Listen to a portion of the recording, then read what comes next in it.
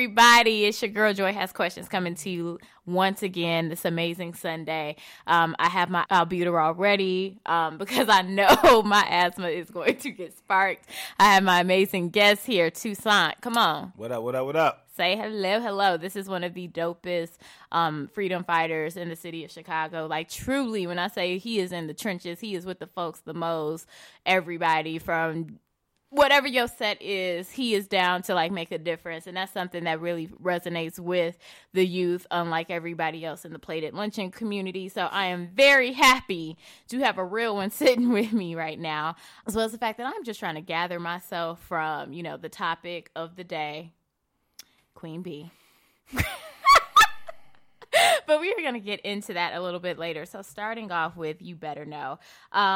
Yeah, continuing with what I said last week and just the fact that I know I'm supposed to be going down like with actual what happened the day of, but I just have to comment on James Weldon Johnson, a.k.a. the original Zaddy. Like, when I heard Beyonce start with that Lift Every Voice, I was like, oh my God, we're really going here. So if you don't know who James Weldon Johnson was, he was born June 17th, 1871 in Jacksonville, Florida, to James Johnson and Helen Louise Didier, who were young professionals of Caribbean descent. He attended Atlanta University, which later became Clark Atlanta, so big up to Clark. He was a prominent member of Phi Beta Sigmas.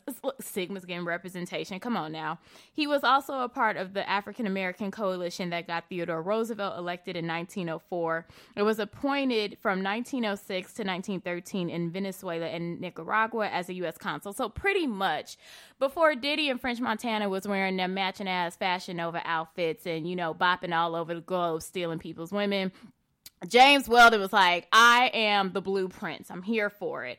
He was a key member of the Harlem Renaissance. So basically, he then turned around and became Drake's granddaddy. I'm like, come through, James. And with his writing poetry and compiling the work of others, he is known for some of the most amazing bodies of work. This is a man who wrote God's Trombones, which is noted as being one of the preeminent collection of African-American Negro religious oratory books ever. And one of my favorite poems. If you have not read The Creation, get your life together. It is one of the most, first off, I will never forget it. My daddy made me memorize the damn thing, but it is one of the most amazing poems. And this is all while he in 1900 decided that he was going to do a little ditty known as Lift Every Voice and Sing. So it originally started as a poem, you guys. So while we heard Beyonce with her 35 inches, you know, in a frontal, actually I think that was Leave Out. But the point is, as we saw her performing it yesterday, this is something that happened in 1900 and 1905. His brother added music to it. And the first time that it was performed was in front of Booker T. Washington, as he was introduced to the school that James Weldon Johnson was actually the principal of. Now, when we talk about first, this is the first African-American to ever be admitted to take the state bar exam in Florida. He is the first African-American to do so in Duval County. He is the first what else did he do that was, also the first African-American to sit here and become a professor for NYU. His work with the NAACP as a field secretary led to one of the most important cases that were ever discovered in regards to the lynching of L. Persons. I'll be talking about him later. And then he's the first black secretary of the NAACP. I'm just saying first.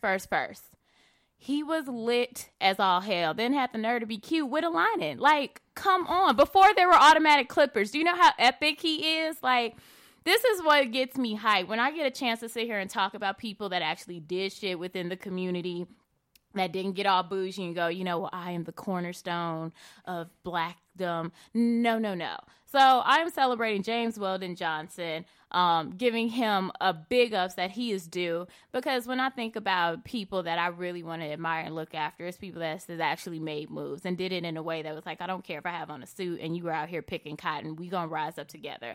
And that's the shit that I respect. So at the end of the day, salute him. He died in 1938 preemptively in regards to being in a car accident, but the legacy that he left in the short 67 years that he was alive is literally what continues, an aspect that continues to feed us today. So beyond Beyonce's booty shorts, which were epic. Damn, she got a cute butt. But beyond that, James Weldon Johnson is definitely someone that I wanted everyone to know. So we've been positive. We have, started things on a high note, and now we just gonna get to the real. So according to IG,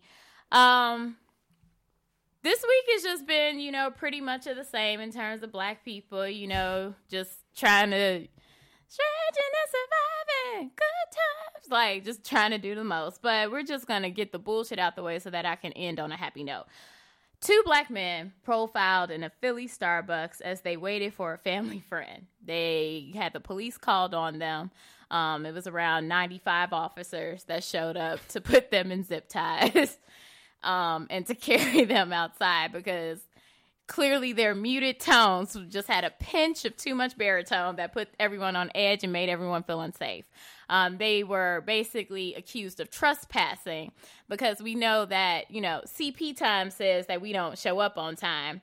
But white people time says if you don't purchase anything within 25 seconds, you are now deemed as a criminal. So a young woman by the name of Melissa DePino, she recorded the incident, and white people did something that I wish a lot of them would do, which was ask questions, because apparently they can do it and be defiant and, riot in the city when the Cubs and the Eagles win and just get away with it. So they asked questions in regards to why the men were being arrested. Didn't stop them from being arrested. Starbucks, sent out this soft-ass marshmallow apology saying, we would never. And these are not the standards that we agree with. So Toussaint, in regards to that incident, is it just like more of the same for Black people? Like, what's your perspective on that? I absolutely think it's more of the same for Black people. But, I think it's also the definitive of what America is, right? All of that is more of the same for Black people, right? We're feared in America, right? Feared and revered all at the same time, right? So I'm less concerned about how Starbucks responds and more concerned about how we respond, right? We got to stop asking for equality and start asking for equity. Those are different conversations, right? So I don't want to go off and say, well, Starbucks isn't guilty or Starbucks doesn't have a role or responsibility in this matter. But when I see the response from our communities about these kind of these incidents that happen perpetually, Right. This one just happened to be captured on film. It just happened to be captured on film by white folks, and it just happened to be captured on film by white folks who was asking questions and defending the brothers that they were arresting. Right. But the reality of the situation is, how much is a cup of coffee in Starbucks? Because I don't support them. I wouldn't know nothing about that. Well, I was a heavy Dolce cinnamon drinker, so that was around like $5.74. So let's say it's $5.74. I have spent $10,000 in Starbucks. Absolutely, right? And we got a median net worth of $1,700. You ain't got no business in being Starbucks in the first place, right? That's just the reality. Look, that little green and white cup means something. That's exactly what it is. We buying the green and white cup, not the coffee. You understand? True, because in all truthfulness, intelligentsia is way better. Starbucks is trash. It's burnt. I don't even know what that is, but I can make it just at the crib and it tastes great. You know what I mean? But I think we kind of define ourselves by our ability to navigate white spaces, and Starbucks happens to be a white space that we can access. Right? Exactly. So we feel cool getting that green and white cup. I got a godfather who's 90 years old. He's 90,000, right? And he said something to me one day, and it stuck with me. He said, you got to have a zero grade reliance. And I was like, what's that mean? He said, don't believe shit them white people say or do. Zero grade reliance, right? And I'm with it. I'm really with it. That's really the answer to me. So when we buy into these ideas, and again, too, right, I make my whole living in marketing. So I understand how that game works, right? And we really do define ourselves by our ability to navigate white spaces. So that green and white cup is corny, but we align ourselves with the brand and feel different. We feel better about ourselves. And that you actually bring up a really good point in terms of the difference between equality and equity, right? So I have to keep it real. I've been conflicted over Starbucks for some time now, based on the fact that they have a straight pipeline into prison labor. So you have prisoners that are sitting here bagging up, chocolate-covered coffee beans and, sending them out to the masses. And I'm just like, they're making like literally pennies to do that. And then Starbucks saying, making statements like, well, it's still being done in an ethical way and diversity. What? First off, what diversity when there are more Black men or men of color that are in jail now than there were during the entire transatlantic slave trade. 10% of the 10% of the black male population is in prison. Exactly. So I'm just like, what are you talking about there in terms of like diversity? So that to me just sounds like a bunch of PR bullshit. But then on top of it, like we are on the trajectory of black people to have $1.5 trillion worth of buying power in 2021. Now, how much of that comes back to our community? Zero. But let me stop that little illusion too. We popped that 1.5 trillion off like it's a big number. Really what that does is speak to the level of poverty in which we operate at. So we have 44 million black people in America. Mm-hmm. Let's say we break that in half, say half of them is kids. So that makes about 22 million of working class or working age, right? What's the Asian population of America? About, let's say, a third of that? Yeah. You know what their buying power is? Way more. No, it's not way more. It's 1.2 trillion, right? We're at 1.3, they're at 1.2, right? We dominate the not dominate in regards to economics, but dominate in regards to population inside the American workforce. Okay, gotcha. Right? The average white spending power of the year is 10-point-something trillion, right? And if you really do the studies and you really do the math, that 1.3 that we bragging about that just came out, it was the same 8 years ago, which means we're not growing. Right? So economically, we don't have any buying power. It's the fucking illusion. Y'all, I promise y'all I went to college. I just feel really slow right now. And I did my research. But okay. It's an illusion, right? So, but peep game, though, it really talks about how we're regressing, right? They're saying by 2025, the African-American net worth will be zero. So when you start looking at that, you say one in three, or was it 1 in 3 or 1 in 5 black men across this country are unemployed. Out of the 3 largest states in America, 50% unemployment for African-American men. We losing. We really losing across the board, but we buy into imagery and illusion. So people hear 1.2 trillion or 1.3 trillion, like, shit, we spending money out here. No, the fuck we ain't. I think the biggest thing is when I look at the spending power, like, we're a culture that because we've been given we have been given nothing, right? So we put so much into the materialistic, what we think is material success to feed back into ourselves. So it's like, you get on, you got to get a Benz. You get on, you got to get a BMW. But I'm going to go back to the illusion. Oh, no, that definitely is tied into the illusion. Right.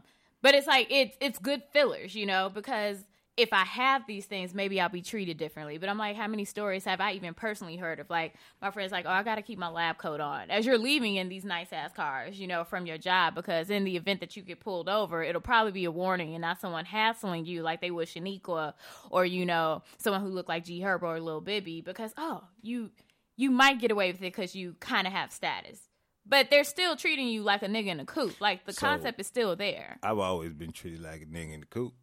I've never got this, you get a warning status. That don't work for me, and I drive nice cars, right? But it's strategy for me, too, right? I'm playing the game, too. I got to play the game as well. I drive nice cars. And at the end of the day, that's because I know that opens the door for other people's imagination, and they give me more money than I'm asking for, right? They're willing to negotiate when you look like you already fit the bill, right? And that's part of the game, but it goes back to our understanding or our willingness to navigate white spaces. Right. So if you look like money, they're bound to spend more money with you. Right? Oh, definitely. So as a businessman, it's just part of the investment in my product, right? It's part of my product. So, you know, I play that game as well, but I don't have any intrinsic value in them damn cars. I could give a shit. And I buy them used, and they don't know the difference. You know what I'm saying? just the reality, like, right? We're just going to get this off CarMax, babe. Somebody went in on me on Facebook, like, you drive a Audi. Who you think you talk? Like, saying, you know, like that was of status or something. If it stops and goes and gets me where I'm going, I'm going to jump in it. But I do own an Audi, too, right? Okay. Because I know when I pull up to certain events, I got to look a certain kind of way. Of course, when you're at the Black Creativity Gala. You got to do what you got to do, baby. Right. You know what I'm saying? Yep. Got to play the game. You're like, babe, go ahead and get my patent leathers out for this one. But Muhammad Ali has a great quote. He was getting interviewed by Howard Cosell. Howard Cosell was like, man, you talk all this black power shit. He was like, but you drive a Rolls Royce. And Muhammad Ali said, nah, fam, I drive 2 Rolls Royces. And he said, because if I didn't have them, they wouldn't listen to me. And that's the realest shit in the world. You know what? And also, even if we're just going to go on this little segment of Muhammad Ali, my favorite Muhammad Ali quote, which is, I think, a piece that a lot of celebrities or just prominent African Americans completely overlook, right? It's the fact that he was like, yeah, I have this nice boat, I have all these things. He was like, if I can't come back to my community, all of these material possessions that I have don't mean a damn thing. And that is the one thing where I look at him, I'm like, this is a man that you can say whatever you want about his personal life, or he was a woman, whatever. That was his life, and he was doing him, you know? But at the end of the day, when you look at him in terms of his activism, you cannot say for a fact that he did not love the fuck out of black people. And then when you are willing to sit here and let your passion, let something that you actually love individually go for the greater good of everyone else, like that to me, I think speaks way more volumes. Yeah, I love Muhammad Ali, man. Outside of my father and probably my godfather, he's like one of my biggest idols, you know. Plus, my family's originally from Kentucky, so we got direct connections and relationships, you know. I did a project with Susan Taylor a few years back, and it was hosted at the Muhammad Ali Museum in Louisville, and it just was an experience that I just can't forget, man. I learned so much more than I actually knew about Muhammad Ali. You know, he really was a tremendous dude. You know what I mean? Yeah. And I think Ali is the poster child, right? Because what he really did was he sacrificed capitalism and his freedom to make a point, right? Which lets you know that the money, he didn't value the money. It wasn't the money that he valued, right? And I think when you start to some of the other conversations I know we want to have today, when we start looking at Muhammad Ali and we realize what he did and understand that the stature that he has today, right? Well, if you really want to leave an impact on this world, then you got to be bigger than money. And I don't think we operate in that space. I think capitalism is God for most of us right now. Well, I mean, I always say this world isn't black and white, it's green. Like, we operate on, or these corporations, they'll say sorry. But I know if all the black people start drinking Starbucks, they're going to say sorry in a whole nother way. Be like, no, we're sorry, and what can we do to make this better? Now it's just like, let's just put out a statement because that'll just pacify them, and then we can go back to business as normal. But I will say this one thing I've noticed, even with this Starbucks situation, that I have not seen necessarily with others. People were readily offering up, specifically in Philadelphia, alternatives to drinking Starbucks in that area, or black-owned alternatives. Now, I will also say this. I tried to do my little Googles. There weren't too many that I saw, which is a part of that larger conversation, how we don't have any equity. We don't have any, or on the same level. Mm-hmm. But I will say it was still better than just saying, well, we need to boycott Starbucks. Mm-hmm. How? Because let's be real. Ain't nobody giving up coffee. And secondly, right, where's that even those alternatives, where them coffee beans coming from? Who's distributing that? Who's getting it over here? We still paying the same man. True. I mean, it's coming from South America. But. Yeah, it's coming from South America by way of Mr. Charlie. Yeah. Let's be clear about that. You know what I mean? So we have to have a bigger vision, in my opinion. Right? True. I think boycotting, riding in the street, whatever it is, I think all of that is just a marketing arm of revolution. We got to re-envision. The real revolution is of the mind. Gotcha. Right? That's where it starts, in my opinion, and I don't think we're really there yet. Okay, so the police chief, I saw that, Ross, said that he stood by the officers, but then yet they put out a tweet that basically said, well, we're going to do our internal investigation to see if the response of the officers and everything was correct, blah, blah, blah. But regardless, we already know the settlement's coming. Like, he also made some other statement like they were belligerent and they didn't. Did you hear that part of it? I didn't see that just because and also I don't know if that is the full video, right? Okay. We all have seen the video of like them being arrested, mm-hmm. 55 million officers showing up, and then also white people rushing the counter to the actual Starbucks staff and just be like, no, why did you even call them in the first place? Right. But I didn't see anything. I haven't seen any video that refers to them being belligerent. In fact, Melissa DePino, when she was getting interviewed, she said, like, they didn't do anything. Like, they stood there the whole time. And maybe part of it was, like, that defense mechanism. Like, as a black person, you know how in recent years these situations turn out. You just like, you know what? I'm just going to stand here. Isn't that the irony of racism, though, right? Even if they were belligerent, right? Yeah. You have no reason to be harassing me in the first place, so I should have the right to be belligerent. To be belligerent. And that's the thing. It amazes me how whenever these situations happen, right, people get confused in terms of, like, freedom of speech. I can say, as long as I'm not making a terroristic threat to the police officer, I can curse him out. Like, now, that may not go well for me in court, or he may, like, try and find something else that he now can charge me with. But I'm like, I don't have to sit here and smile. Oh, thank you. No, just give me a fucking ticket so I can go. One thing you got to know is that police officers are people. They are. Right? I accept that. And if you meet them with certain energies, it's funny, right? I got a plethora of relationships and friendships, right? And they kind of span of all lifestyles, right? And I remember one time when I was probably like 19, and I was in the car with a buddy of mine he's a super criminal, right? And the police pulled us over, and the way he was talking to the police was beyond my scope of understanding, right? And I was nervous because I know he's a super criminal, and I'm like, what this boy got the car? I'm in his car next to this fool. Who knows how this is gonna play out, right? But when he addressed the police in that way, the police were afraid, and that fear showed, and they said they didn't want any more trouble, just going about your day.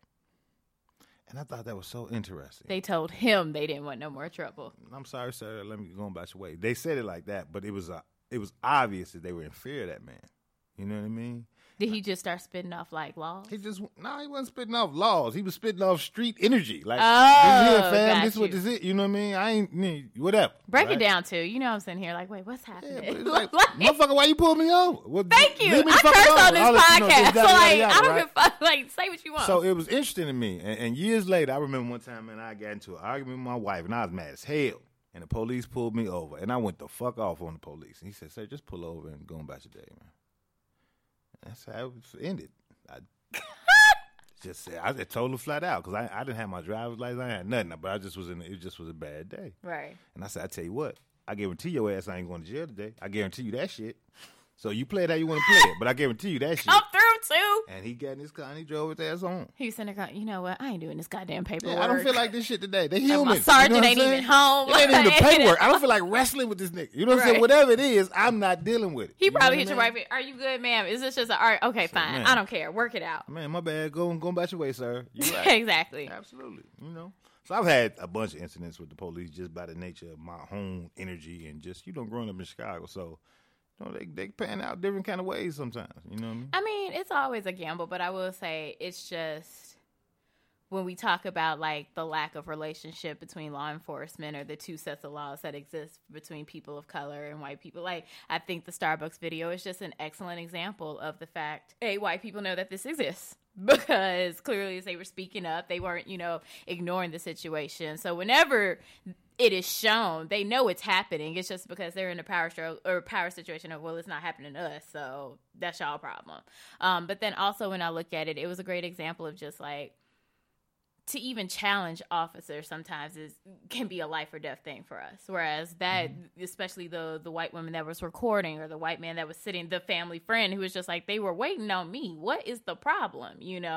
How that can be something that for a person of color, a black person, that can end horribly, It could, but also, so I'm radical, right? We know. It just is what it is. I think we do need to kind of match force with force. Holler what you must. No. I'm trying to figure out how, because I feel like this is about to get very. I'm finna hit you with this line that my 90,000-year-old godfather hit me with, right? He said, too, the most fundamental question in manhood is, can you whoop my ass, though?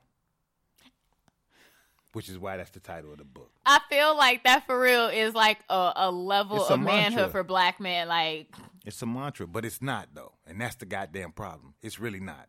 Black men really pop that shit but don't want no beef. They don't want no trouble, right? And that's the illusion. That's the sad part of it. Masculinity has been watered down. Well, shit, there's been an attack on masculinity since we hit the shores in Jamestown, Virginia.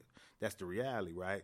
So as the years progress, we've just gotten worse and worse and worse. And when you really start to understand our community, you realize that we live in an American patriarchy, but the black community is a matriarchy. You got to understand that. So what that means is that the man has really kind of operated in a space devoid of masculinity, devoid of manhood. So in a real way, I'm a fucking anomaly out here, right? But I don't come from what the vast majority of us are coming from. I come from an intact family. My father had his father. So right. forth. You know what I mean? We come from a different kind of energy, right? So when you really start to understand our community and the men in our community, they don't operate from that space. They don't. They do it on 71st Street, but they scared as shit on Michigan Avenue. Oh, You understand what I'm that saying? can be a show in itself in terms of breaking down, getting the hood into a downtown space and how you see all of the different issues, whether it can be at a mall or at a restaurant or walking down the fucking street. It's almost like some days you can see the fear of just like, let me get the fuck back to where I'm from because that's what I'm comfortable with and what I can deal with. Absolutely. But I think that's something that when I was looking at the Starbucks situation, I do agree with you in the sense of like we have to be more. I agree. Well, I say this all the time. I'm more excited than I am Coretta. I love them both. but I'm definitely more so run up, get done up, especially when I'm not letting microaggressions or at this point like just flat out aggressions or attacks on my community is something that can affect truly myself and the people that I love and care about. Like, enough is enough. Like, I'm not reconciling shit. Like James Baldwin said, you've had enough time to like either come to grips with it, accept it, we ain't going nowhere, and yet these situations still keep happening. So we get the term of being angry when really we're a very docile community. Very docile. Slavery in itself is enough to make us be like, you know what? I wish a motherfucker would. But no, because we keep trying. You seen Black Panther? I'm sure you've seen Black Panther. The question should be, how many times have I gone to Wakanda? You've seen Black Panther 1,000 times. We know you're Killmonger. Right, I'm absolutely kidding. We know you Killmonger. But I'm gonna make this argument though the day after, and I got some hangups about Wakanda and Black Panther too, but that's irrelevant. But what struck me is there was a conversation with a group of men that made the statement that when what's my brother's name, Killmonger, when he made the statement that bury me with my ancestors, right? Yada yada yada. And there was an argument about how those ancestors were really the cowards. And I said, man, this is the damn Twilight Zone. Wait. The ones that chose death to take their own lives. Yeah, that's the coward move. The guys who endured slavery was much more heroic. Okay, so. But that's the insanity of our community. When we get off air, you tell me the name so I can unfriend them. Right, that's the insanity of our communities, right? And I couldn't even fathom the conversation. Like, what?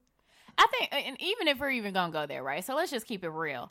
When I think about the statement that Killmonger made, or the choices, if you are in a situation where you are going into unknown, you clearly are going, this ain't like around the block and then I'm gonna wind up back at my, my village or my house or with my tribe in a couple of months from now. Like, your life is over as you knew it. And then on top of it, as soon as they capture you, the dehumanization and the psychological turmoil begins, so they automatically completely don't know anything about you, clearly don't want to know anything about you. And then on top of it, it's your last controlling thing that you have of your own autonomy. If I am and this is a story, I will say this, guys, too. Also, if you've never heard the story of Masavana, and what he basically did, how they basically took over a slave ship, and he ended his life on spending it on Robben's Island. But the point is, I will never forget when I was watching that documentary, one of the Black historians, she made an excellent point. She said they forgot the fact that those people were still thinking as free men. Like, they were trying in the process to start this psychological torment, but they were still trying to break down free-thinking men. So if I'm a free-thinking man, I'm not dealing with this bullshit, because whatever it is that you have planned for me is not the life that I have ever wanted to see or live for myself. So I would rather kill myself than do this bullshit with you. Death has to be on the table. Thank you. It has to be, right? Power concedes nothing without demand. And in that vein, in that very statement, death has to be on the table. It has to be. Okay, let me go to a place of light and happiness for me. Where's my albuterol? I know this like the nerves I have. Okay, because we are like oil and water when it comes to this. So yesterday, Beyonce officially got me. Now, drink your water. So to everybody who wants to sit here and be like, just got you, let me go into this explaining. I'm not apologizing to the Beehive. I have never sat here and tried to bring down this Black woman. It was just, for the longest, I just kind of looked at Beyonce as like, I love her. I think she can sing and dance. I respect her as a businesswoman. But I just personally was not, like, enthralled by her. But then little by little over time, like, she started to win me over when she had her self-titled album. And that, to me, in terms of musicality, just doing something that completely is unheard of in this generation, which is putting out a body of work. This is the generation of stream, single, Spotify. And apparently there's some new shit called SoundCloud rappers. Like, niggas just ain't even rapping normally no more. But she put out a body of work that made me go, okay, this took time, this took effort, she's thinking, she's very strategic. Then she put out Lemonade. Now, people could say what they want in terms of like, oh, it's fake, or, they were strategic about how they did it to make money. They are a fucking brand and a power couple, so yes, they move as a brand would move. I personally don't find anything wrong with that, and if it was cathartic for them, so be it. But yesterday, for me personally, when I saw her come out onto stage dressed as Nefertiti, then giving homage to all the brothers and sisters that have come before. And I'm not a Greek. I didn't pledge anything in undergrad, but I respect that aspect of my culture, right? And if we look at it, Beyonce, I think, was homeschooled. Like, she never went to college. I don't even know if she finished high school. But when I looked at that for me, she officially won me over because I was like, here was a black woman in the widest fucking space that you could have been in that weekend. Like, Coachella can easily run you a grip. Like, that is not no cheap-ass festival to go to. Giving the blackest performance of her career, literally standing in her black. And that's something that for me, I was just like, okay, if you thought that she was super politically correct, or that she doesn't get it, or that, you know, she doesn't see the lack of intersectionality between the Me Too movement, or the fact that she doesn't, you know, recognize what's happening with Black Lives Matter, like, even from the detailing of her outfits, like, I watched the video like 10 times, found myself actually going to class. I was sitting here like, well, damn it, like, let me write down these references. Which to me was funny and ironic. And then on top of it, her had the nerve to wipe her face. I need to know the setting spray. If anyone, I don't care, gay, straight, white, black, please tell me. Because she gave 2 hours of performance and I saw nothing come off her face. I can't even go to weak-ass Persona. Well, not Persona. I love Persona, actually. I'm sorry, I meant Reverie.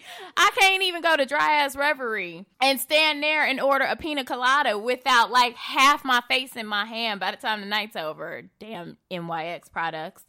But for me, it just was a moment of pride and happiness and celebration. I am scared. No, I'm not scared because we're going to have a good conversation. But I'm just like, I noticed it's going to end with us being like, we're going to agree to disagree. How did you feel in terms of what you have heard about Beyonce's show yesterday? I haven't heard anything. But I'm going to tell you this. I just learned something. I just learned what setting spray was because I didn't know what the hell that was.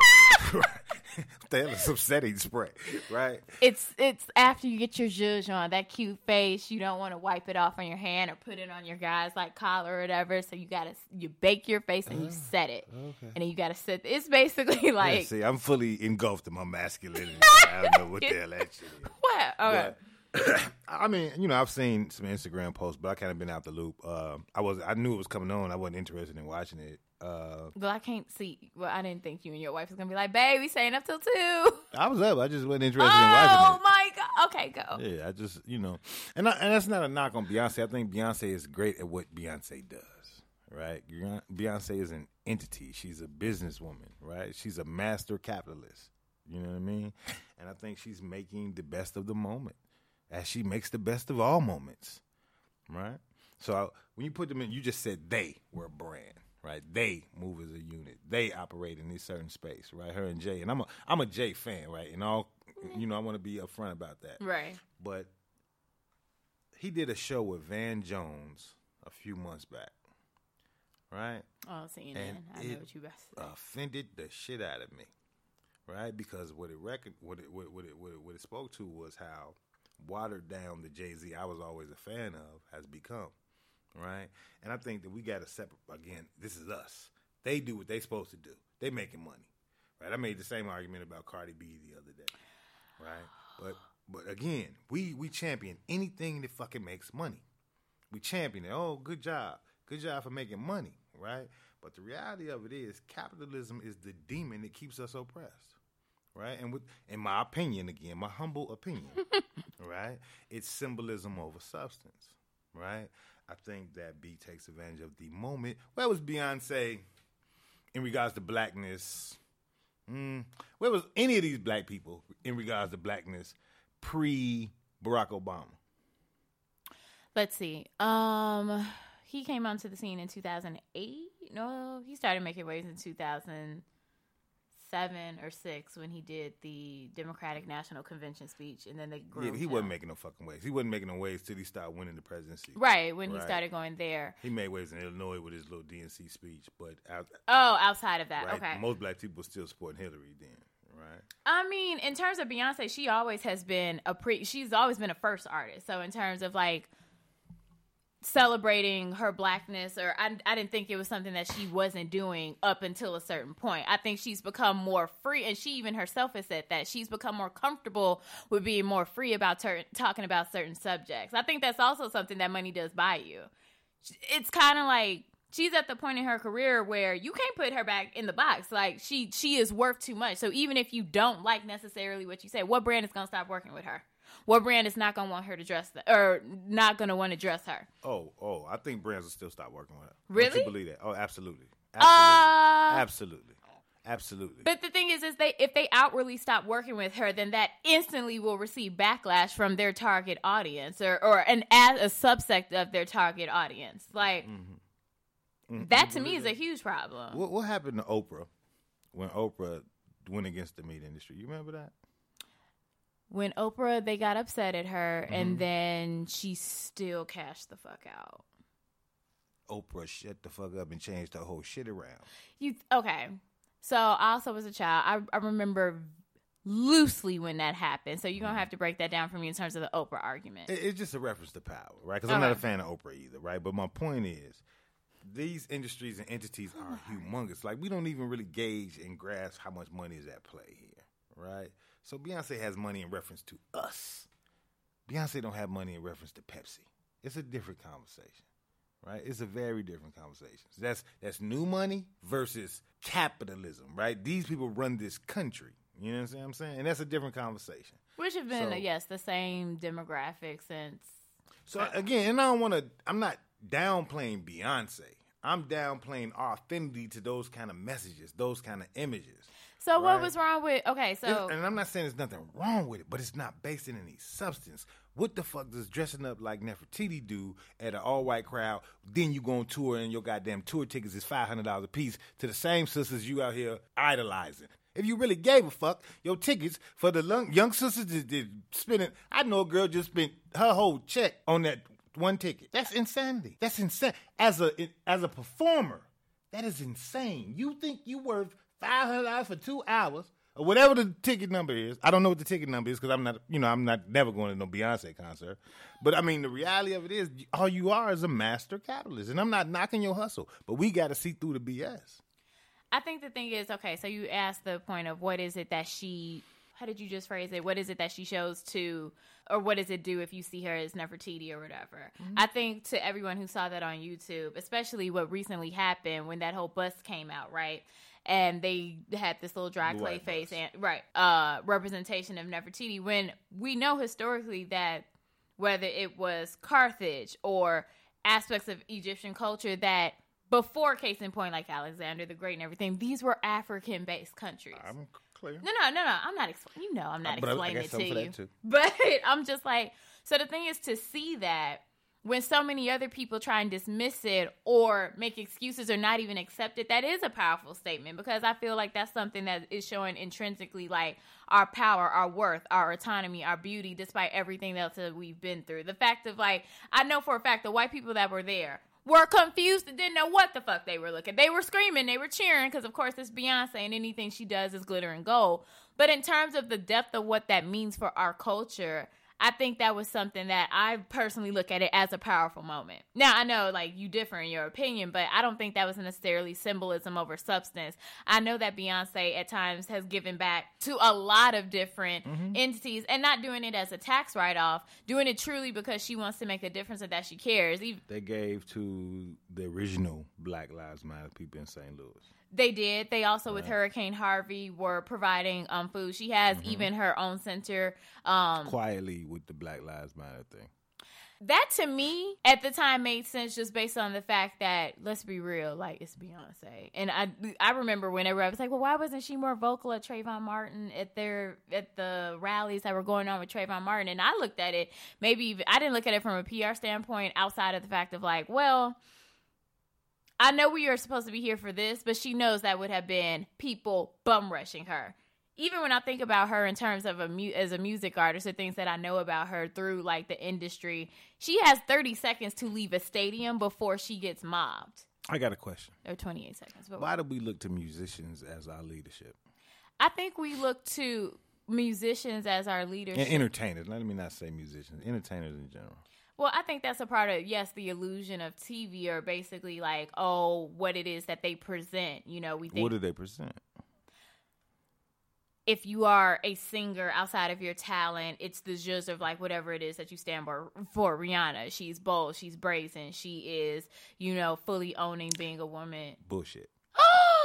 Oh! No, I'm not saying Rihanna doesn't own those things, but that's not what we look into. So what do you think we look into? We look into the mastery of capitalism. The goddamn same system that oppresses us. That's the only reason they got a goddamn voice. Not knocking nobody's hustle.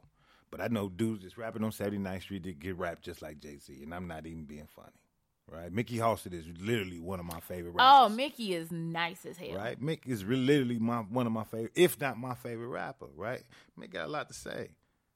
Why we ain't looking at Mick? He right here in your hometown.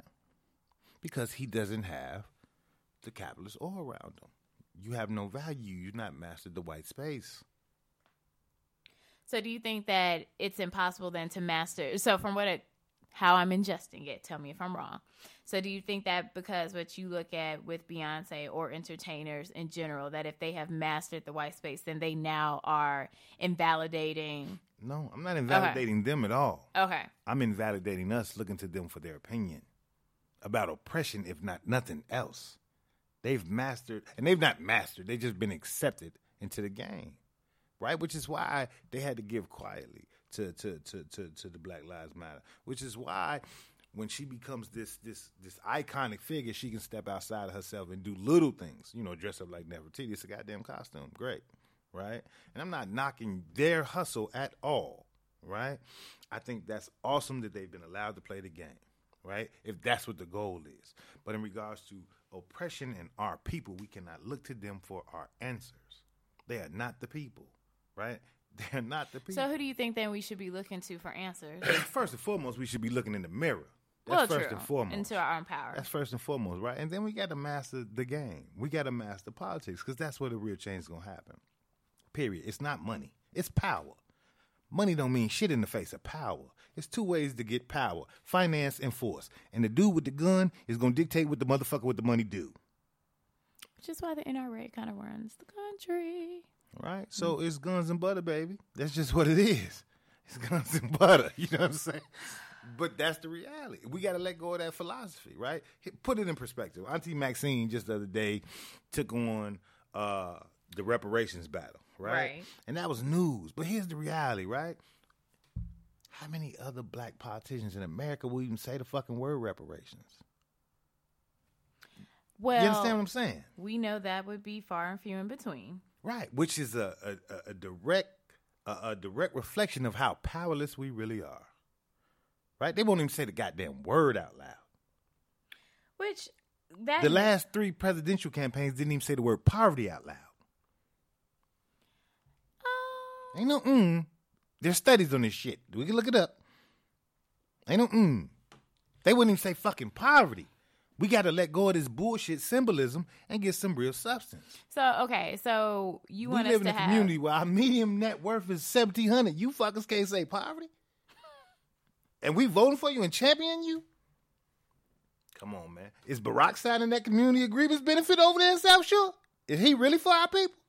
Let's be real here now. But all right, then. I personally, this is totally going to end in one of the big fundamental struggles. I feel like we honestly represent part of the issue of the community. Like, we can't pick a fucking side. Like, and I'm not saying you're wrong. I'm not, and definitely everyone listening, my whole brand is based on the fact, like, speak your truth, speak your opinion. This is a safe space. Don't come in my shit talking crazy, which you have not.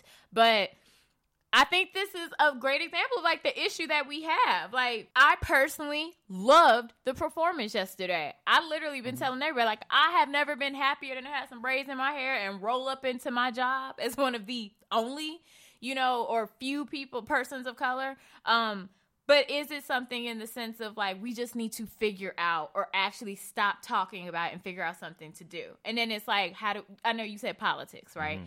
Me personally, I look at Beyonce, I'm like, I think she represents change and action as a woman in her autonomy through art, through creative space, which is something that we take for granted, especially, like, even when I look on a local level, the first thing that's going to go from a school, if they budget fucked up, oh, girl, we're getting the merit music program out of here. Y'all ain't getting no new supplies for anything that's art related, and we just going to base it on this core curriculum.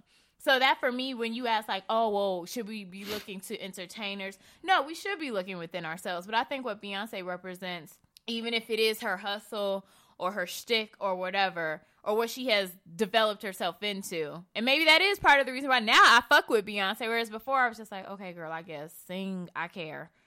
And do this if I were a boy thing. That's cute.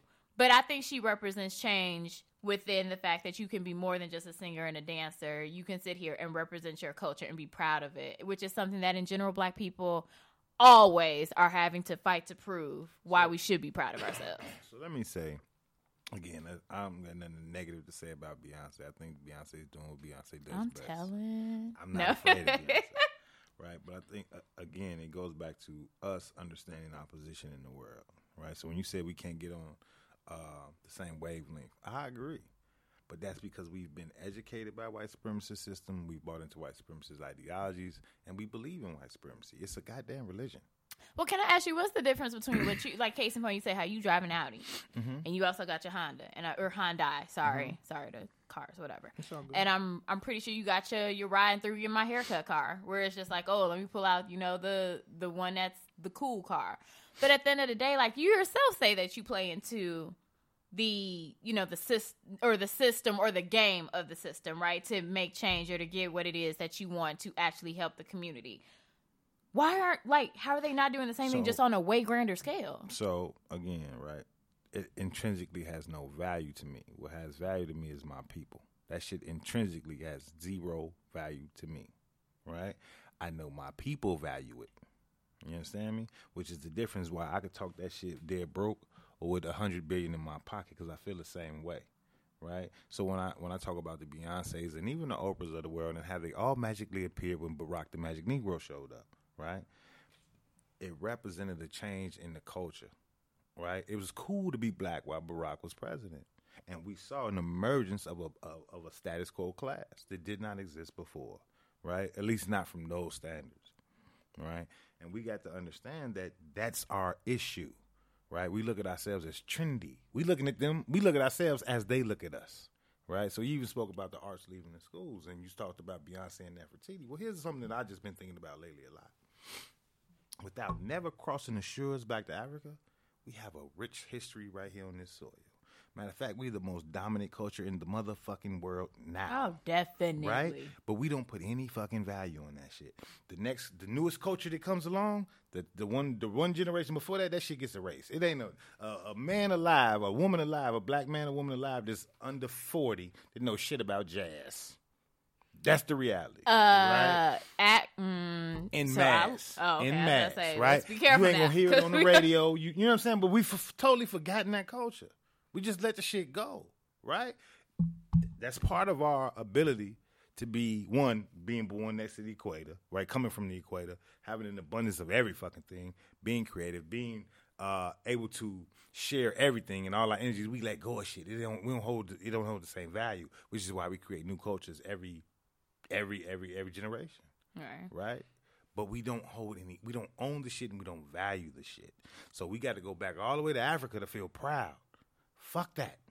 Our culture, American black people, dominate world culture today. Why we got to go back to Nefertiti? And I'm not knocking Nefertiti at all, right? I'm not knocking the continent. But the shit we did here, the shit we're doing here with $1,700 in that goddamn bank account is fucking amazing. Let's value that. I mean, I did just see the chick from Inglourious Bastards in a spray-painted hoodie that I know for a fact was at Forest City, Evergreen Plaza. Everybody took them little Magic City photos or Magic Picture photos and spray-painted stuff. And they are now selling that shit for like $800. My friend Gucci literally... or something, right? Oh, yeah, definitely. Like, everyone's... My friend literally texted me. He was like, please talk about this because it's driving me fucking crazy how it always happens. So I do agree in terms of that. We are culture. Mm-hmm. Like, and I say it all the time. This world loves blackness. They don't love black people. You love everything that we produce. And, oh, they're shiny. They're new. They're fun. They're this, they're that. But it's like, you don't give a fuck about us. But this aspect I definitely did when I had this. When I think about it, there's no one else I would have wanted to have this conversation with today, because the thing is, we do have differing opinions, but we could talk about this shit on some adult stuff. So that's what I appreciate. So now we are going to move right into, since you've been sitting here pressing me making me feel like I need a nebulizer treatment. Got me nervous. Like, I'm like, ooh, do I have like an antihistamine? Is the hive gonna say some shit? All 4 of them, they're probably gonna like listen to this tomorrow. But get your numbers up.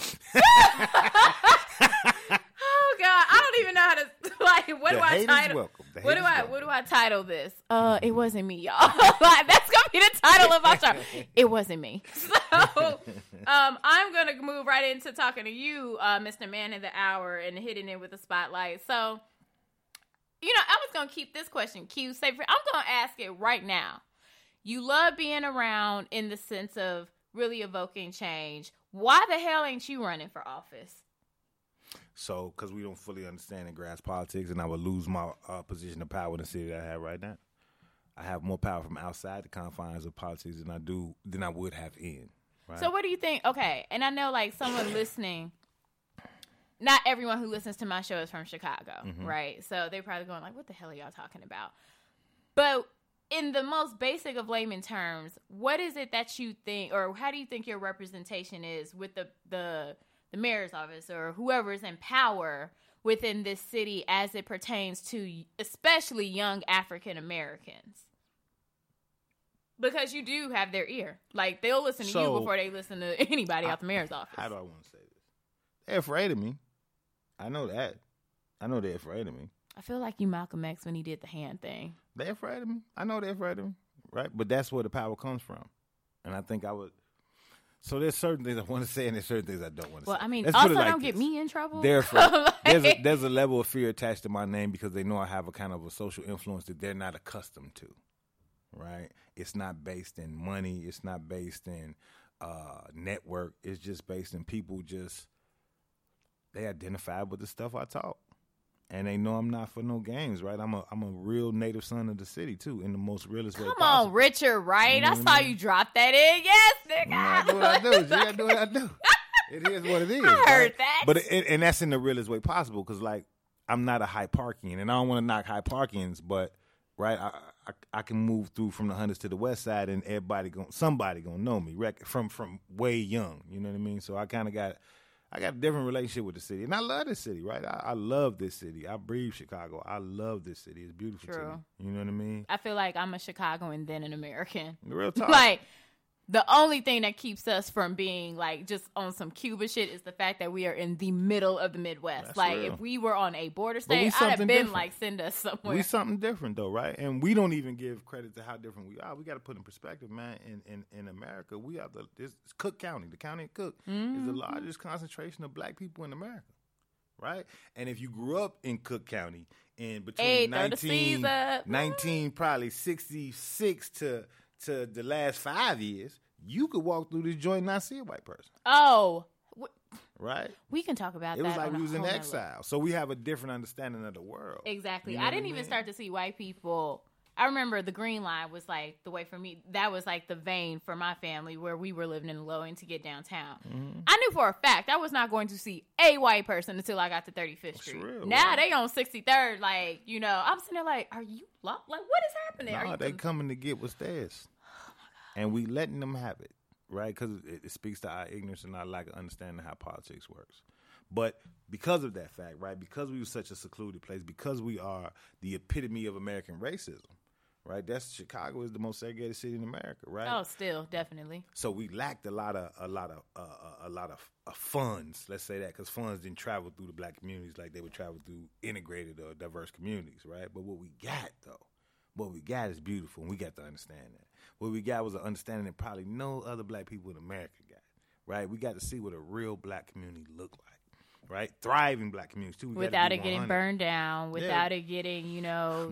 My experience, man, which was such a unique experience, I grew up in a small neighborhood called West Chesterfield, right? Which was interesting because it was really like from state to King, 95th to like 99th. Right, the pocket. It was a real pocket, literally right? A pocket of space. So on one side you got Princeton Park, the other side you got Rose, the other side you got Burnside, and then you got 87. We were really an island within that area, right? But in that one little pocket of neighborhood, you had John Johnson. You had in the 80s, it was the wealthiest all black community in America. Now, this fucked me up, right? Because in the wealthiest all black community in America, it was a dope house right next door to me, and it was a whole house across the street. right? Which made me say, well, shit, we don't got much, do we? Right? But it also gave me the wealth of saying I could relate to the dope boy and the whole house as humans. Yes, come through. Like, as humans. And John Johnson wasn't nothing different than me neither. Right? Because I could shovel his snow and learn shit from him. Exactly. And Judge Pension was in the neighborhood. I got a relationship with him. And I also had a relationship with the hoe. Right? And I don't want to say her name, but just to get reference. My block hoe was. And let me tell you something. She got to the point where I was like, she became like the main hoe, not only on Prairie, but also on like Calumet too. Like, I'm not gonna lie. Like when I found out I cried. Like I felt away because that was a woman. Became part of our family. Exactly. Absolutely. Like what you come from. But that's the thing. Like you have a relationship.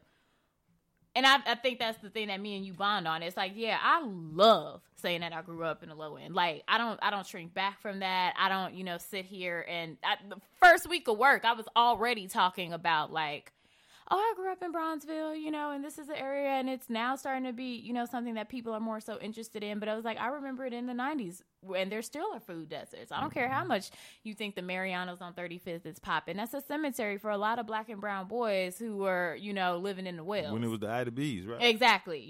Same thing where everybody out here playing flag football and making their next Tinder mistake on the weekends in the summertime where Robert Taylor's was. I love your references. I'm just saying, like, everybody out here, like, ooh, trying to get chose. And I'm like, you getting chose where hella niggas got killed, right. Okay? Where hella girls got thrown. Thank you. Where you got thrown off the tops of buildings. It was like every other weekend that shit would happen in Chicago or just in the hoods all across America. Mm-hmm. So I think that's something that if you are one of the few people that actually have the connection to both sides of the world, like I say all the time, I'm an excellent bilingual person. I speak my community as well as code switching very eloquently. You would see me sitting there just as calm as bee's knees in a meeting with the mayor's office, and I didn't listen to all the Gucci, all the money bag, yo. As I was driving up here. But that's what I say with the relatability that you have. I just had to know, like, and that the time is coming. Like, people are sick of Ron. And I know everyone wants, like, Troy Lavery, if I said his name correctly. But I'm just saying, like, in general, that's like whatever. Is he going to be the next Harold Washington? But when I think about... That's interesting. You hearing that a lot? We'll talk.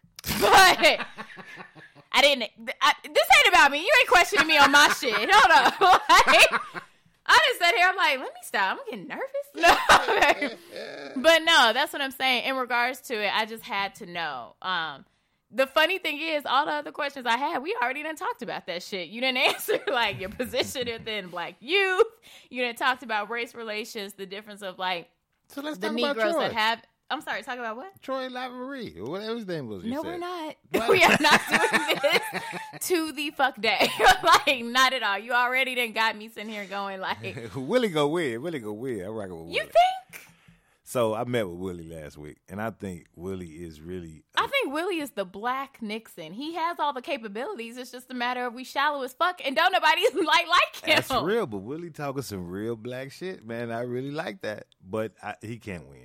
He can't articulate it, and we know how we are. Right. And to all of the non-Chicagoans listening, just let me set the story up.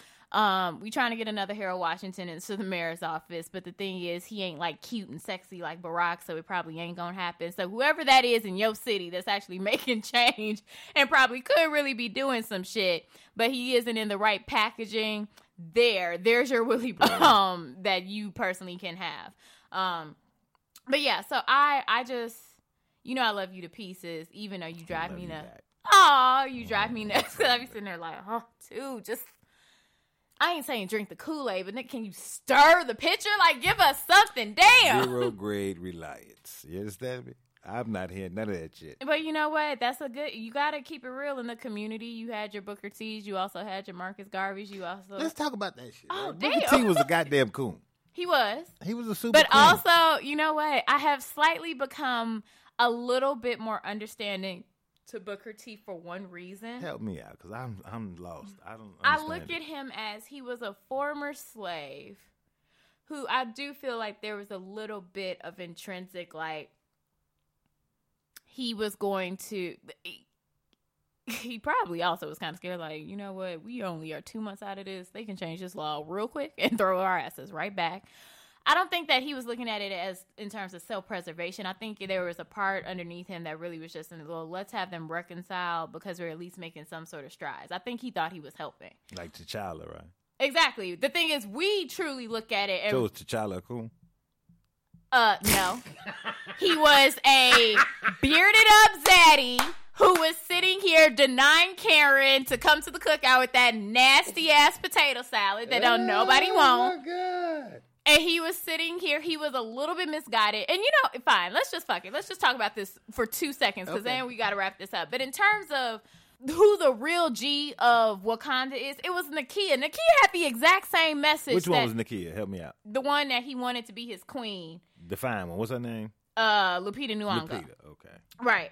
Nakia had the same message. Everyone forgets that when they were walking through the village. Even when you meet Nakia, she's sitting there saving the Boko Haram saving, girl. right? Yes, basically saving, like, you know, the girls of the terrorist sect or the girls that were getting kidnapped. And even when she's in the village, she's talking to him, and she was like, "We should be sharing our resources and pooling them with the world." And he's just like, "No, that's not the Wakandan way. We got enough shit we dealing with." Her message was the same thing as Eric. The thing is, Eric was too damaged to lead because his thing was definitely from a place of personal hurt and the fact that he's a kid, came back and his daddy got panther claws in his chest, so he knew some shit had happened. Whereas with her, she could holistically look and be like, "I want to make a difference for everybody." She wound up getting her way and probably a ring. How so? I mean, did they not went go to to Oakland the UN? and built a goddamn community center. We have to start somewhere. God, what did you want? Symbolism over stuff. Okay, we're done. Just saying. I am going to the motivational. What they call that shit? You got all the uranium or whatever. What was it called? Vibranium, whatever. Your ass over you got all the vibranium, and all your ass can do is build a community center? Can they start? Okay. But you wouldn't share all your technology with the world. You built a community center in Oakland, though. There's not one there. So, yes, we're going to build one to begin. Goddamn. See how we always get the short end of the stick? You got vibranium. So what? And you going to give Oakland a fucking community center? You going to give black people basketball. That's what you going to give us, huh? You got your kid in 2 leagues. What the fuck? I'm looking for hope. I'm done. Like, are you sitting there? I'm like, you got this nigga running suicides every IG video. But I don't have vibranium. Okay. So I'm looking for hope. So you understand me? You're trying to find the earthly way. I am done with you. Okay. I am going to my motivational word because I feel like I need it. Like, goddamn. Bringing it down a notch so we can end this on a calmer level. I was thinking this weekend, especially as I was moved by Beyonce, and, as well as everyone else who is taking or, you know, just evoking change. And when I was doing my research for James Weldon Johnson, number one, I remember being a little girl. If anyone, I don't know if this was maybe just a Chicago thing, but Scholastic Book Club would have like book fairs in schools. And when I tell you that shit was like, I didn't give a fuck about the dance troupe at Beasley. I went to Beasley Academic Center. Academic Center. Hey, come on, do you remember Beasley the Creed? I don't never learn that shit. See, I still remember the Creed. But what I will say is this, like, I looked for that shit more than I did for Christmas. And the one book that my dad in second grade I had to get because it had the creation in there was a book about James Weldon Johnson by some like author Jane Roberts somebody. Mm-hmm. But when I started to do more research on him, there's something that he did in 1917 that just shook me to my core, right? And in 1917, when he was the field secretary, and I said this earlier, for the NAACP, he went on kind of like an undercover assignment and something that could have even ended up with him being lynched, right? But he basically reported on the lynching of L persons. So this is, I'm not trying to end this. I know you all listen to this on Mondays, but I just wanted, when I say we are our ancestors' wildest dreams, like, we are truly standing on the hopes of dreams of people that literally all they wanted to do was just live. And time again, that opportunity was cut from them. So L Persons was a 50-year-old woodcutter in Tennessee who basically wound up getting lynched because he was accused of raping and decapitating Antoinette Rappel, At first, the story was, and her mom thought that the 16-year-old had like just left to join, or I think to join a traveling troupe. But then they found her body in the body of water or whatever that was half a mile from L person's house. Because we totally know, like, if you find it within the vicinity, then that means the person definitely did it. So her body was found a half mile from his house, and because she had accidents in her skin, obviously she had been decapitated, they automatically assumed that it was him. So they rounded up a bunch of black men, but because, you know, they tortured him for 24 hours, of course, when you are in extreme situations like that, you will confess, John Burke. So he confessed. And they basically set up the lynching. Now, the reason why James Weldon Johnson was such a G in this situation is because he reported on the carnival. Like, day after prom, we all going to Six Flags to get fucked up and do, like, nasty things in the parking lot type atmosphere, in which people were reporting in the newspaper. It was the top headline story about the lynching that was supposed to take place at 9 a.m. in the morning. There were reports of how teachers were saying in different counties that like up to 50 boys were missing from their schools, or basically had like taken a sick day so that they could go for this community event. So when I was even reading the story, it was kind of like emotional for me because we hear about these lynching stories all the time, you know, but if you have that type of like, let's literally let that sink in. These are children who are having a heinous, dehumanizing event imprinted on them. And then they turn around and grow up to be your what? Your druggist, your police officers, your real estate professionals, your soldiers, your lawyers. In every aspect of American society or just society in general, they now take leadership positions with that type of, you know, image ingrained in their mind. How do you not see how it's a systematic issue? How this isn't something that just happened and we need to let it go? So basically, the one thing I found out when I was doing all my research on L Persons is how he never, after like the gavel came down, basically, he never tried to, you know, to claim freedom again, because you just know in that moment, like, this is just the finality and this is what my end is going to be. So authorities on top of it used this evidence, science from a popular French scientist by the name of Alphonse Bertillon, who claimed that looking into a victim's pupils, you could see the last thing that they saw before they died. So what they did was they exhumed the girl's body, and authorities claimed that they could see persons, L persons, in the girl's eyes. I cannot make this up. It's literally, does it sound familiar? Like, even when you have just fucking facts and common sense in your face, the dash cam showing, you know, this person isn't in being aggressive. They aren't causing problems in Starbucks. They're saying I'm a licensed gun-owning citizen. They are selling loose cigarettes over and over again. Even when fucking facts are in your face, people will see what they want to see. Because if they want an ending to be a certain way, they will construct the story in that manner. So after they exhumed his body, what turned from a carnival developed into over 5,000 people showing up to watch this man be lynched. They poured gasoline on him. They burned him alive. They took pieces of his body, took pictures of it. These postcards circulated for months. I know this story. Yeah. I know this story now. Postcards circulated for months. And then, to add further insult to injury, they took his head, went to Beale Street, which was the center of the black community. Basically, if like someone comes into like the middle of like DC, okay? And they threw his head at a car full of black doctors who were heading out after they had, mind you, left his body to be on display in the middle of the town. So how are you as a black person? You see what the world around you feels about you. And so when you see these instances of, well, why are you tearing these statues down? There have been people that have had to be brave enough to take bodies down of our community, you know, members, of our families, of our friends. And so the fact that James Weldon Johnson, who not only penned those words, lift every voice and sing, but reported on this, and it showed up in the NAACP Crisis magazine, and of course, just one of the many different examples. And this was in 1917. Mind you, what caused true change? Because the NAACP had been reporting this. Emmett Till happened in 1955. So it still took 30 plus something years for finally it to be reconciled. People are like, you know what? This is a fucking problem. So when I say that we truly are our ancestors' wildest dreams, we come from so much in the sense that there were just moments where people just wanted to live and had to just forfeit even the passion for that because they knew that it was going to be a exercise in futility. So I'm like, how much more so should we be now looking at our lives and really exemplifying how are we living? Because we truly are standing on the hopes and dreams of our ancestors who at times did not have the opportunity to make that happen for themselves. I'm not trying to end this on a sad note. It is still a note of victory. It is still a note of hope and courage. And I hope that everyone has an amazing week.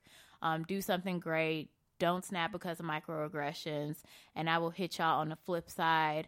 Hopefully, if I don't get everybody going, well, bitch, you talked about Beyonce, so it's curtains. But I hope to see you all next week again for Joy Has Questions. Your girl's out. Bye.